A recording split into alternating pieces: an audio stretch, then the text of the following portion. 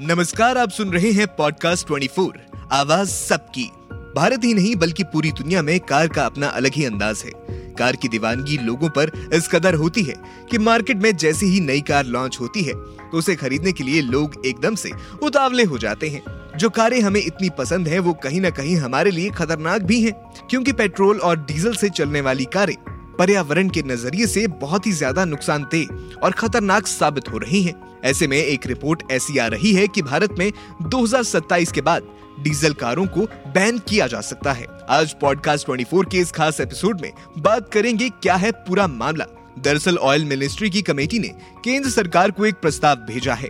इस प्रस्ताव में 2027 तक डीजल से चलने वाले 4 व्हीलर्स पर प्रतिबंध लगाने की सिफारिश की है। देश में कार्बन एमिशन को कम करने और ग्रीन एनर्जी को बढ़ावा देने के लिए सरकार ने पूर्व पेट्रोलियम सचिव तरुण कपूर की अध्यक्षता में एनर्जी ट्रांसमिशन एडवाइजरी कमेटी का गठन किया था। कमेटी में सरकारी तेल कंपनियों और ऑयल मिनिस्ट्री के अधिकारियों को शामिल किया गया था। बाद में जब तरुण कपूर प्रधानमंत्री के सलाहकार बनाए गए तो ओएनजीसी के पूर्व चेयरमैन सुभाष कुमार को कमेटी का अध्यक्ष बना दिया गया। कुमार की अध्यक्षता में ही कमेटी ने रिपोर्ट तैयार कर 8 मई को ऑयल मिनिस्ट्री को सौंप दी और बाद में मंत्रालय की वेबसाइट पर पोस्ट की गई रिपोर्ट में कहा गया कि जिन शहरों में जनसंख्या 10 लाख से ज्यादा है वहां इलेक्ट्रिक और गैस फ्यूल से चलने वाले व्हीकल्स को बढ़ावा दिया जाना चाहिए। सरकार के इस कदम से डीजल कार बनाने वाली कंपनियों को झटका लगेगा, क्योंकि 1 अप्रैल 2023 से नए RDE यानी real driving emission BS6 phase 2 नियम लागू होने के बाद कंपनियों को डीजल कारों को डिसकंटिन्यू करना पड़ता था।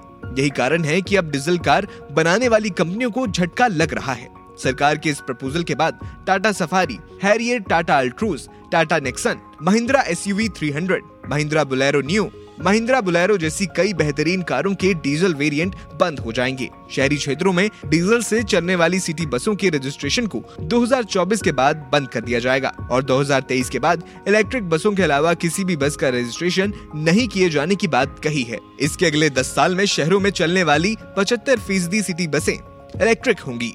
देश में इलेक्ट्रिक वाहनों के उपयोग को बढ़ावा देने के लिए रिपोर्ट में सुझाव दिया गया है कि सरकार को फेम यानी faster adoption and manufacturing of electric and hybrid vehicle scheme के तहत दी जाने वाली सब्सिडी को 31 मार्च 2024 से आगे बढ़ाने पर विचार करना चाहिए। चलिए अब ये जान लेते हैं कि क्यों भारत सरकार ने इतना बड़ा कदम उठाया। असल में इसके पीछे का कारण है देश में कारों की वजह से हो रहा एयर पॉल्यूशन। रिपोर्ट्स की माने तो देश में डीजल की कुल खपत में इसकी 70% खपत ट्रांसपोर्ट सेक्टर में होती है। इसमें 28% खपत ट्रकों में होती है।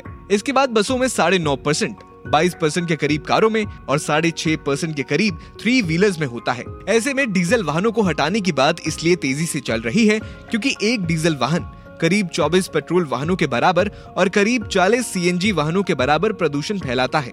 रिपोर्ट ये भी कहती है कि डीजल के प्रदूषण से सेहत पर पड़ने वाला खतरा पेट्रोल के मुकाबले 5 गुना ज्यादा घातक होता है, जबकि EV यानी इलेक्ट्रिकल गाड़ी के मुकाबले 25 गुना ज्यादा घातक है। वहीं डीजल इंजन की गाड़ियां पेट्रोल, CNG और EV के मुकाबले अधिक शोर करती हैं, जो ध्वनि पोल्यूशन को बढ़ावा देती हैं। और अगर इन कमियों पर तेजी से काम नहीं किया गया तो देश में वायु और ध्वनि पोल्यूशन एक त्रासदी का रूप ले सकता है।